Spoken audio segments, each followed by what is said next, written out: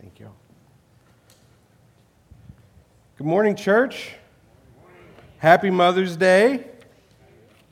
All right. So, my name is Stephen Pollard. I'm the associate pastor here at Gateway. And Blake and Sean have started their sabbatical. So, over the next 8 weeks, you're going to hear from me quite a bit. So, strap in for the summer. But we're going to be digging into Proverbs over this summer. I'm really excited. Last year we did Psalms. I'm excited to dive into to Proverbs this year. But just as we proceed throughout the summer, continue to lift up Blake and Sean, that they receive everything that God has for them in the midst of this sabbatical. And so I know it's a blessing for them to be able to have this, to prepare their hearts for ministry. It's also a blessing for us that we get to pursue the Lord together, and we get to lift them up. And so let's continue to do that. But again, it is Mother's Day. I've been in ministry for going on 20 years, and I was trying to think, I don't think I've ever preached on Mother's Day before. So it's a lot of pressure. I'm nervous this morning, but I know a lot of you have come into this room, and Mother's Day could symbolize something totally different from one another. For me, a lot of you know my story. Mother's Day can be challenging when I think through parts of it, just with my upbringing and being raised by my grandparents. But then I also get to rejoice in the redemption that is what God's done through that, and that I was raised by just incredible grandparents and incredible grandmother. And so the church has given me a stage and a microphone on Mother's Day, and I've got to make the most of it. So number one, moms in the room, ladies that are part of our church, happy Mother's Day. Y'all have been spiritual mothers to me for years, and I'm thankful that I get the opportunity to see you guys in action week in and week out. I get to say happy Mother's Day to my grandmother, Bobby Joe, who is probably watching from home right now. I get to say happy Mother's Day to my wife, Natalie. And I get this, y'all. I get to say happy Mother's Day to my mother-in-law, Karen, who's an incredible mother, who treats me so well, and my two sister-in-laws. Mother's Day can mean a lot of things for a lot of different people. And we can be put into an impossible situation. But the theme that we're going to talk about today is these impossible situations. It creates the reality of redemption. And so that's what we're going to look at as we look at Mother's Day today. And so we're going to be in Proverbs 31. What we're going to do today is we're going to read Proverbs 31 all together here in a few moments. But what we're going to do as we tear apart Proverbs 31, we're going to go through a couple verses at a time, and we're going to see a correlation between this proverb and what it says and how it held up into the New Testament. And so the thing that you need to know about this proverb is that it was written by Solomon, and it's an acrostic poem that he had written. And a lot of scholars, and I tend to think this as well, and this is a lens that we're going to look at Proverbs 31 today, that Solomon wrote this poem, Proverbs 31, about Bathsheba, his mother. And you know the story of Bathsheba. She was put into an impossible situation, but it created the reality of redemption. And that's what we get to see in Proverbs 31. So again, we're going to do that here in a little bit. We're going to look at just the historical context of Proverbs and what this means and what it means for us over this summer. But I want to think about that statement a little bit more. That impossible situations create the reality of redemption. That God has a plan, even though we might not see it. And so when I was young, my grandparents took me in. They raised 4 sons. So they'd already raised 4 boys. They'd gotten them almost all the way out of the house. Their oldest, by the time I came along, was married. My father, which is their parents, was their second born. And it just a very difficult, impossible situation. So my grandparents became my parents. My grandmother became my mom in a very impossible situation. but it created the reality of redemption. And I'll tell you just a few stories of things that I'd put her through, because I know what all y'all are thinking right now is like, who had to raise like this man? And it was Bobby Joe Pollitt. So when I was young, shortly after they had taken me in, she made me mad about something. I can't even remember what it was. And I'd gotten so mad that I was going to show her, and I decided I was going to run away. And so I grabbed the things that were probably pertinent to a 7-year-old. I grabbed the things. I started walking down my driveway. And I walked down the end of the driveway, and I remember looking back to the house because I really wasn't wanting to run away. I just wanted to show my grandmother that I could, and I wanted her to feel sorry for the situation. And so I looked back, and I was waiting on her to stand at the top of the driveway and say, you know, Stephen, come back. She wasn't there. So I walked a little bit further down the street, and I turned around and just waiting to see my grandmother in the yard, saying, hey, Stephen, come on back. She wasn't there. Walked a little bit further down the street, turned back. She still wasn't there. So I walked back to the house, and I put down all my stuff. And in the kitchen, she had made me a sandwich. She had made my lunch.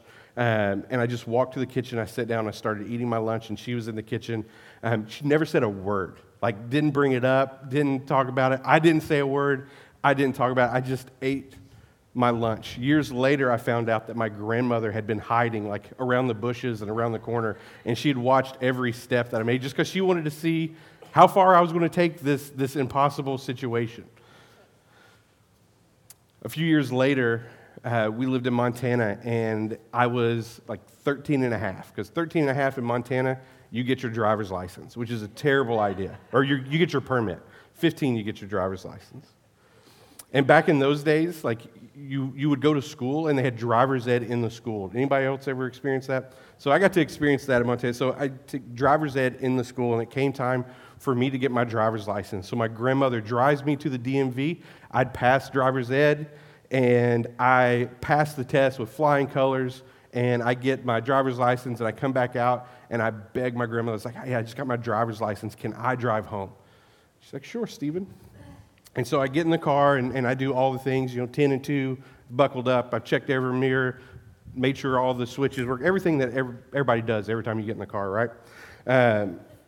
And get in the car, and we start to drive home, and the entire conversation was me letting my grandmother know that I'm a better driver than her. Like, I'm 15 years old, and like, I have all the experience in the world, and I'm the best driver in the world. And she never like argued with me. She goes, you know what, Stephen, you're right. You are just a fantastic driver.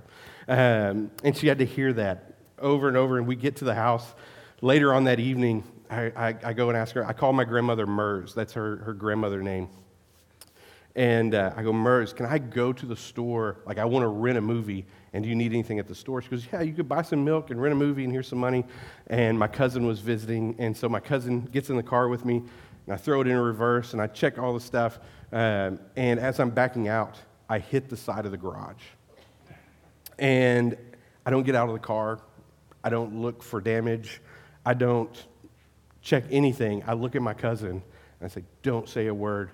I continue to back out, and I go to the grocery store, and I grab the milk, and I rent the movie, and I come back out, and I look at the car, and I check out the damage, and in my mind, I was like, this is what I'm going to do. I'm going to tell them a rogue cart just blew across the parking lot, and it just hit our car and like blew up the entire front end quarter panel of our car. And I looked at my cousin, I go, this is what I'm telling him.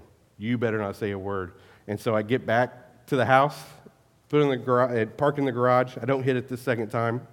Pull in well. Backing up is the issue. Go into the house, and my grandparents are playing cards with some of their friends. And by that time, I didn't have the courage to lie to them anymore. So I said, you know, Mers, I hit the side of the garage with the car as I was leaving. And my grandmother and grandfather looked at me and go, we know. And I go, how'd you know? They go, number one, it shook the entire house. So we ran out there, and we knew something had happened. And the neighbors had also seen me hit the garage. So they came over, and they noticed that I didn't get out to check on it, that I just drove off. So they came over to rat me out because they were horrible neighbors.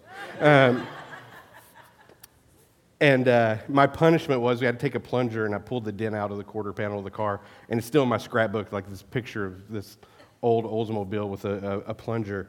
But those are just some of the things that my grandparents raised 4 boys, and as they're walking into the years where they get to enjoy the rest of their life, they have to spend 41 more years raising me. An impossible situation created the reality of redemption. I also get to see that in my wife. Had no idea, really, just as a mother's, what y'all go through until, I see my wife as a mom. And, y'all know my boys, that first year raising twins, it was an impossible situation. But the reality of redemption was created. I remember coming home so many times and her asleep in the recliner holding 2 kids that had been screaming all day. And just the grace that she walks through motherhood with. And just what a blessing it is that we get to see that. We get to see our physical mothers. We get to see our wives. We get to see our spiritual mothers. We get to see the women of our church serve the Lord well. And so when you think about Proverbs 31, a lot of times that's what you think about. You think about this guideline of a godly woman, a godly wife, a godly mother. But we're going to look at it a little bit differently. And so before we look at it differently, I want us to look at who are the 2 major characters in this. So Solomon is the first one who wrote this poem. So who was Solomon? Solomon was the 3rd and last king of a unified Israel. He was the son of David and Bathsheba. He wrote the Song of Solomon. He wrote Ecclesiastes. He wrote a lot of the Proverbs. He was the wisest man in the world.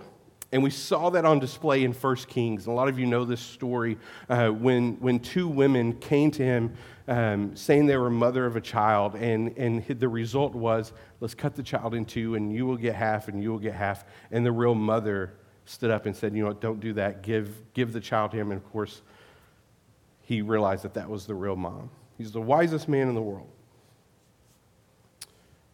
And he's writing this poem about his mother, Bathsheba, who suffered greatly with the loss of her husband, who was killed by David. The punishment of that was the loss of a child. The life she knew before the ceremonial bath on the roof where David saw her and sent his guards to bring her to him was over. The life that she knew. She was also one of 5 women in Scripture mentioned in Jesus' lineage, along with Tamar, Rahab, Ruth, and Mary. She was thrusted into an impossible situation, but it created the reality of redemption. And so what Proverbs 31 is in a lot of ways is this Mother's Day present from Solomon to Bathsheba of what he sees in his mom and what he desires in his wife. But God had way more purpose for Proverbs 31. It's not just a highlight of who Bathsheba is or who this godly wife is or who this godly mother is. You see what it is it is a picture of the bride of Christ. It is an image of each and every one of us. And so as we read Proverbs 31, again, we're not looking at this through the lens of what this means for the women in our church. We're looking at through the lens of the bride of Christ. What does this mean for us? Solomon wrote a poem for his mom. How many of you wrote a poem for your mom on Mother's Day? I went to Target, just saying. So if you have your Bibles, open up to Proverbs 31, and let's read it together. It says, "A wife of noble character who can find? She is worth far more than rubies. Her husband has full confidence in her. He lacks nothing of value. She brings him good, not harm, all the days of her life. She selects wool and flax and works in eager hands. She's like the merchant ships bringing her food from afar. She gets up while it is still night. She provides food for her family and portions for her female servants. She considers a field and buys it out of her earnings. She plants a vineyard. She sets about her work vigorously. Her arms are strong for her task. She sees that her trading is profitable, and her lamp does not go out at night. In her hand she holds a distaff and grasps the spindle with her fingers. She opens her arms to the poor. She extends her hands to the needy. When it snows, she has no fear for her household, for all of them are clothed in scarlet. She makes coverings for her bed. She is clothed in fine linen and purple. Her husband is respected at the city gate, where he takes his seat among the elders of the land. She makes linen garments and sells them and supplies the merchants with sashes. She is clothed with strength and dignity. She can laugh at the days to come. She speaks with wisdom, and faithful instruction is on her tongue. She watches over the affairs of her household and does not eat the bread of idleness. Her children arise and call her blessed, her husband also, and he praises her. Many women do noble things, but you surpass them all. Charm is deceptive and beauty is fleeting, but a woman who fears the Lord is to be praised. Honor her, for all her hands have done, and let her works bring her praise at the city gate. So as we read this poem together, again, the lens that we're reading this with is not the lens of a noble wife that is pursuing God. It's the lens of the bride of Christ, waiting for the bridegroom. It's a pursuit of the bride of Christ for the bridegroom. In verses 10 and 11, it talks about the church. As the church, we're trustworthy. The woman highlighted in this, and Bathsheba describes them as trustworthy. As a church, as the bride of Christ, we're to be trustworthy. We see this in Luke 16, 9 through 15. It says, I tell you, use worldly wealth to gain friends for yourself, so that when it is gone, you'll be welcomed into eternal dwellings. Whoever can be trusted with very little can also be trusted with much. And whoever is dishonest with very little will also be dishonest with much. So if you have not been trustworthy in handling worldly wealth, who will trust you with true riches? And if you have not been trustworthy with someone else's property, who will give you property of your own? No one can serve two masters. Either you will hate one and love the other, or you will be devoted to the one and despise the other. You cannot serve God and money. The Pharisees who loved money heard all of this and were sneering at Jesus. He said to them, you're the ones who justify yourself in the eyes of others, but God knows your heart. What people value highly is detestable in God's eyes, in God's sight. So you see this first part of Proverbs 31, it highlights us being trustworthy as the bride of Christ. And what does that look like for us? It lays it out as Jesus is talking to the Pharisees. It lays it out that we are trusted with much, that we're blessed with gifts that we can use for our pursuit of the bridegroom. We are blessed with relationships that we can use to glorify Him. And so as we are trustworthy, it says that God continues to trust us with more. And so as the church, as the bride of Christ, we're to be trustworthy. So I want you to think about today, what does that mean for you to be trustworthy as you pursue the bridegroom?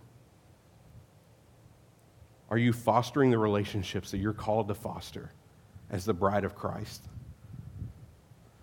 Are you using the things that God has gifted you with in order to bring glory to His name and who He is, to expand the kingdom of God? He's trusted all of us with much as the bride of Christ. How amazing is that? That our God trusts us. Because He trusts us, He's gifted us an opportunity to be trustworthy. The next part of Proverbs 31, we see that we're called to bear fruit. In Colossians 1:10, I'm sorry, I skipped. Sorry about that. And next we see that we as a church, we're faithful stewards. We see this in 1 Peter 4:10. Each of you should use whatever gift you've received to serve others. As faithful stewards of God's grace in various forms, we're called to serve one another. It says use whatever gift you've received and use that gift to serve someone else. So as the bride of Christ, we're called to be faithful stewards of the things that God has gifted us with. So we're trustworthy. We're faithful stewards. We think of others before we think of ourselves. The next part of Proverbs 31, we see that we're called to bear fruit. In Colossians 1:10, It says, so that you may live a life worthy of the Lord and please him in every way, bearing fruit in every good work, growing in the knowledge of God. So I want to spend a little bit of time. As the bride of Christ, we're called to bear fruit. So what does that look like for us? As the bride, we're called to be disciple makers. So I want us to spend a moment thinking about, who are we discipling? Who are we investing in?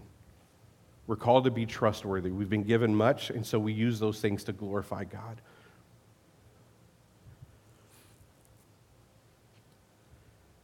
We've been gifted an opportunity to be faithful stewards. And with that stewardship, we bear fruit that is a blessing to those that are around us. So again, thinking of Proverbs 31, as Solomon is writing this about his mother, Bathsheba, put into an impossible situation that created the reality of redemption. How are we redeemed from our trespasses? It's through Christ and Christ alone, and he's called us to bear fruit with the lives that he has saved. So there's a responsibility that falls on our shoulders, not to earn our salvation, but to bear fruit. So the question today is, as the bride of Christ, are you a disciple maker? Are you investing in others? Are you letting the world know who Jesus Christ is and what he's done for you? So we're called to bear fruit. The next part of Proverbs 31, it says that as a church, our lamp does not go out. In Matthew 5:16, in the same way, let your light shine before others, that they may see your good deeds and glorify your Father in heaven.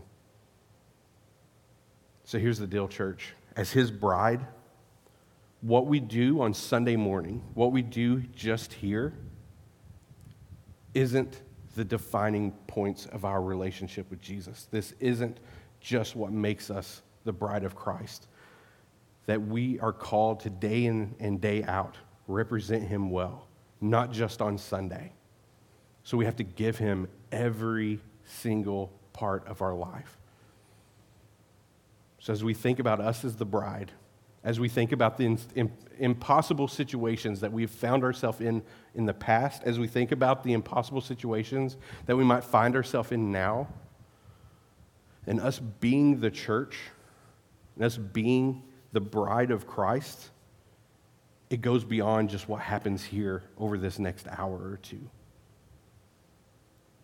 What does that look like on Mondays? What does that look like on Wednesdays when you're tired from a crazy week at work? What does that look like with your kids? What does it look like with your neighbors, with your friends? What does it look like with your coworkers? What does it look like with your enemies as the bride of Christ? So our lamp doesn't go out. We don't just turn it on for Sunday morning and then hide it the rest of the week. Our lamp never goes out. Further on in Proverbs 31, it says, as a church, we're to extend help to the poor and to the needy, and we're to take care of each other's needs. In James 1:27, it says, religion that God our Father accepts as pure and faultless is this, to look after orphans and widows in their distress and to keep oneself from being polluted by the world. As the bride of Christ, again, we're to look at others' needs before ourselves. I can't think of a better day to talk about that than Mother's Day, because y'all represent that so well, and how you take care of the men and the children and your friends and the people that you're surrounded by. But as the bride of Christ, we're called to take care of those that are around us. We do this weekly in this church. It's a blessing that I have the opportunity to come in here each and every week, and I get to highlight the food pantry that our community desperately needs. I get to talk about the homeless ministry that we help support in Dallas. I have the opportunity to talk about our foster care ministry and the leaders of that and the incredible job that they do to take care of the orphans in our community, to take care of the families that are the bride of Christ, and they read James 1:27, and they put it into action on a daily basis. You know, I spent majority of my life as a student pastor before I moved into this role. And one of the things that we would always do at summer camp is at the end of the day, after we had rec and mud pits and worship times and all the things that came along with summer camp, we would have a time of just the church being together in the evenings. And I would give out different prizes and awards. Jasmine's on the front row, and I'm pretty sure you probably received this award more than once. But one of the awards we'd give out is called the I'm Third Award. And so I would look throughout the camp, throughout the day, and I would look at those who would put Christ first, put others second, and themselves third. So we'd give I'm Third awards. It's interesting, like being at summer camp, that I didn't have to remind myself. Like I could just look and just see these kids serving the Lord so well, serving others extremely well. And now in an associate pastor role here at this church, I walk through these halls on a daily basis, and I get to hear stories at staff meeting, and I get to get phone calls and emails day in and day out of how everyone in this church is doing that, how they've put Christ first, how they've put others second. And I wish I had an award for everybody in this room right now, but it is a blessing to me, and it happens frequently of how this church serves this community. How it takes people that are in the margins of society and it gives them Jesus. So as the bride of Christ, it's what we're called to do. We're called to extend help to the poor and needy, and we take care of one another's needs. The next part of Proverbs 31, we see that we're to be clothed in armor of strength. We see that in Ephesians 6:10-18. It says, finally, be strong in the Lord and his mighty power. Put on the full armor of God so that you can take your stand against the devil's schemes. For the struggle is not against flesh and blood, but against the rulers, against the authorities, against the powers of this dark world, and against the spiritual forces of evil in this heavenly realms.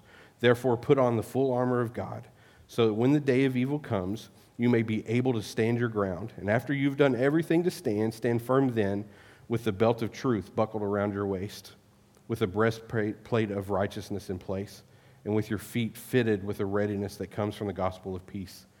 In addition to all this, take up your shield of faith, which you can extinguish all the flaming arrows of the evil one. Take the helmet of salvation and the sword of the Spirit, which is the word of God, and pray in the Spirit on all occasions with all kinds of prayers and requests. With that in mind, be alert and always keep on praying for all the Lord's people. So we're prepared for the impossible situation that we're going to face. As a church, as the bride of Christ, we know that we're going to face opposition, we're going to face challenge. Further down it says, as we pursue wisdom as a church, in James 3:17, but the wisdom that comes from heaven is first of all pure, then peace, loving, considerate, submissive, full of mercy and good fruit, impartial and sincere. So again, authentic wisdom is not worldly wisdom. You see David, when he took the life of Bathsheba's husband, he was using worldly wisdom. Things that keeps us out of trouble. But we're called to use wisdom that comes from heaven first because it is pure. The church is an idol. In 1 Thessalonians 3:11, we hear that some among you are idle and disruptive. They're not busy, but they are busybodies. Guys, as a church, we're called to build one another up. As a church, it says we're blessed. In Ephesians 1:3, praise be to God and Father of our Lord Jesus Christ, who has blessed us in the heavenly realms with every spiritual blessing in Christ, where real blessing belongs. Something that we can't do on our own, but it's something that is gifted at us as the bride of Christ, that he's given us, not through what we deserve, but through what we don't deserve. And above all, it says the church, we fear the Lord. As the bride, we fear the Lord. It says, show proper respect to everyone, love the family of believers, fear God, and honor the emperor. We're called to have a healthy fear of who God is and what he's capable of. We're talking about who created the heavens and the earth, who breathed life into our lungs from dust, who thought so much of us that he would send his son to die on the cross. So church, as we think about Proverbs 31, again, I don't want you to ever think of it the same. I don't want you to ever look at it as just a instruction for a godly wife. I want you to look at it as instruction of the bride of Christ. It is a poem for all of us. It is a gift to each and every one of us that we pursue God above all else. And whatever impossible situation you find yourself in today, it's going to create the reality of redemption. We are walking, living examples of that grace. And Proverbs 31 instructs us all in what to do with that grace. We're trustworthy. We seek wisdom. We put others before ourselves. We pursue Jesus Christ above any other idol. So we're his bride. This isn't just a passage that we can be flippant about because it might not represent us. Because it represents all of us as his bride. And it puts an example of his care and his love. And again, the impossible situations that we find ourselves in creates the reality of redemption. So here over the next few minutes, as we respond to God's word, there's going to be people in the back of the room in the Next Steps Center. If you're in an impossible situation and you can't see the reality of redemption yet, I pray that you'll make your way to the Next Steps Center. If you've lived in an impossible situation your entire life and you've never given that situation to the Lord, allow him to create the reality that is redemption today. And I pray that you'll find somebody to go and talk to today. Let's pray as we respond to God's word. Lord, I thank you for who you are. I thank you for what you've done for us. I thank you for the peace that comes in knowing who you are. Lord, I thank you for calling us, allowing us to be the bride of Christ. So, Lord, help us to put you first. Help us to be trustworthy. Help our light not to go out. Help us to pursue wisdom that can only come from above.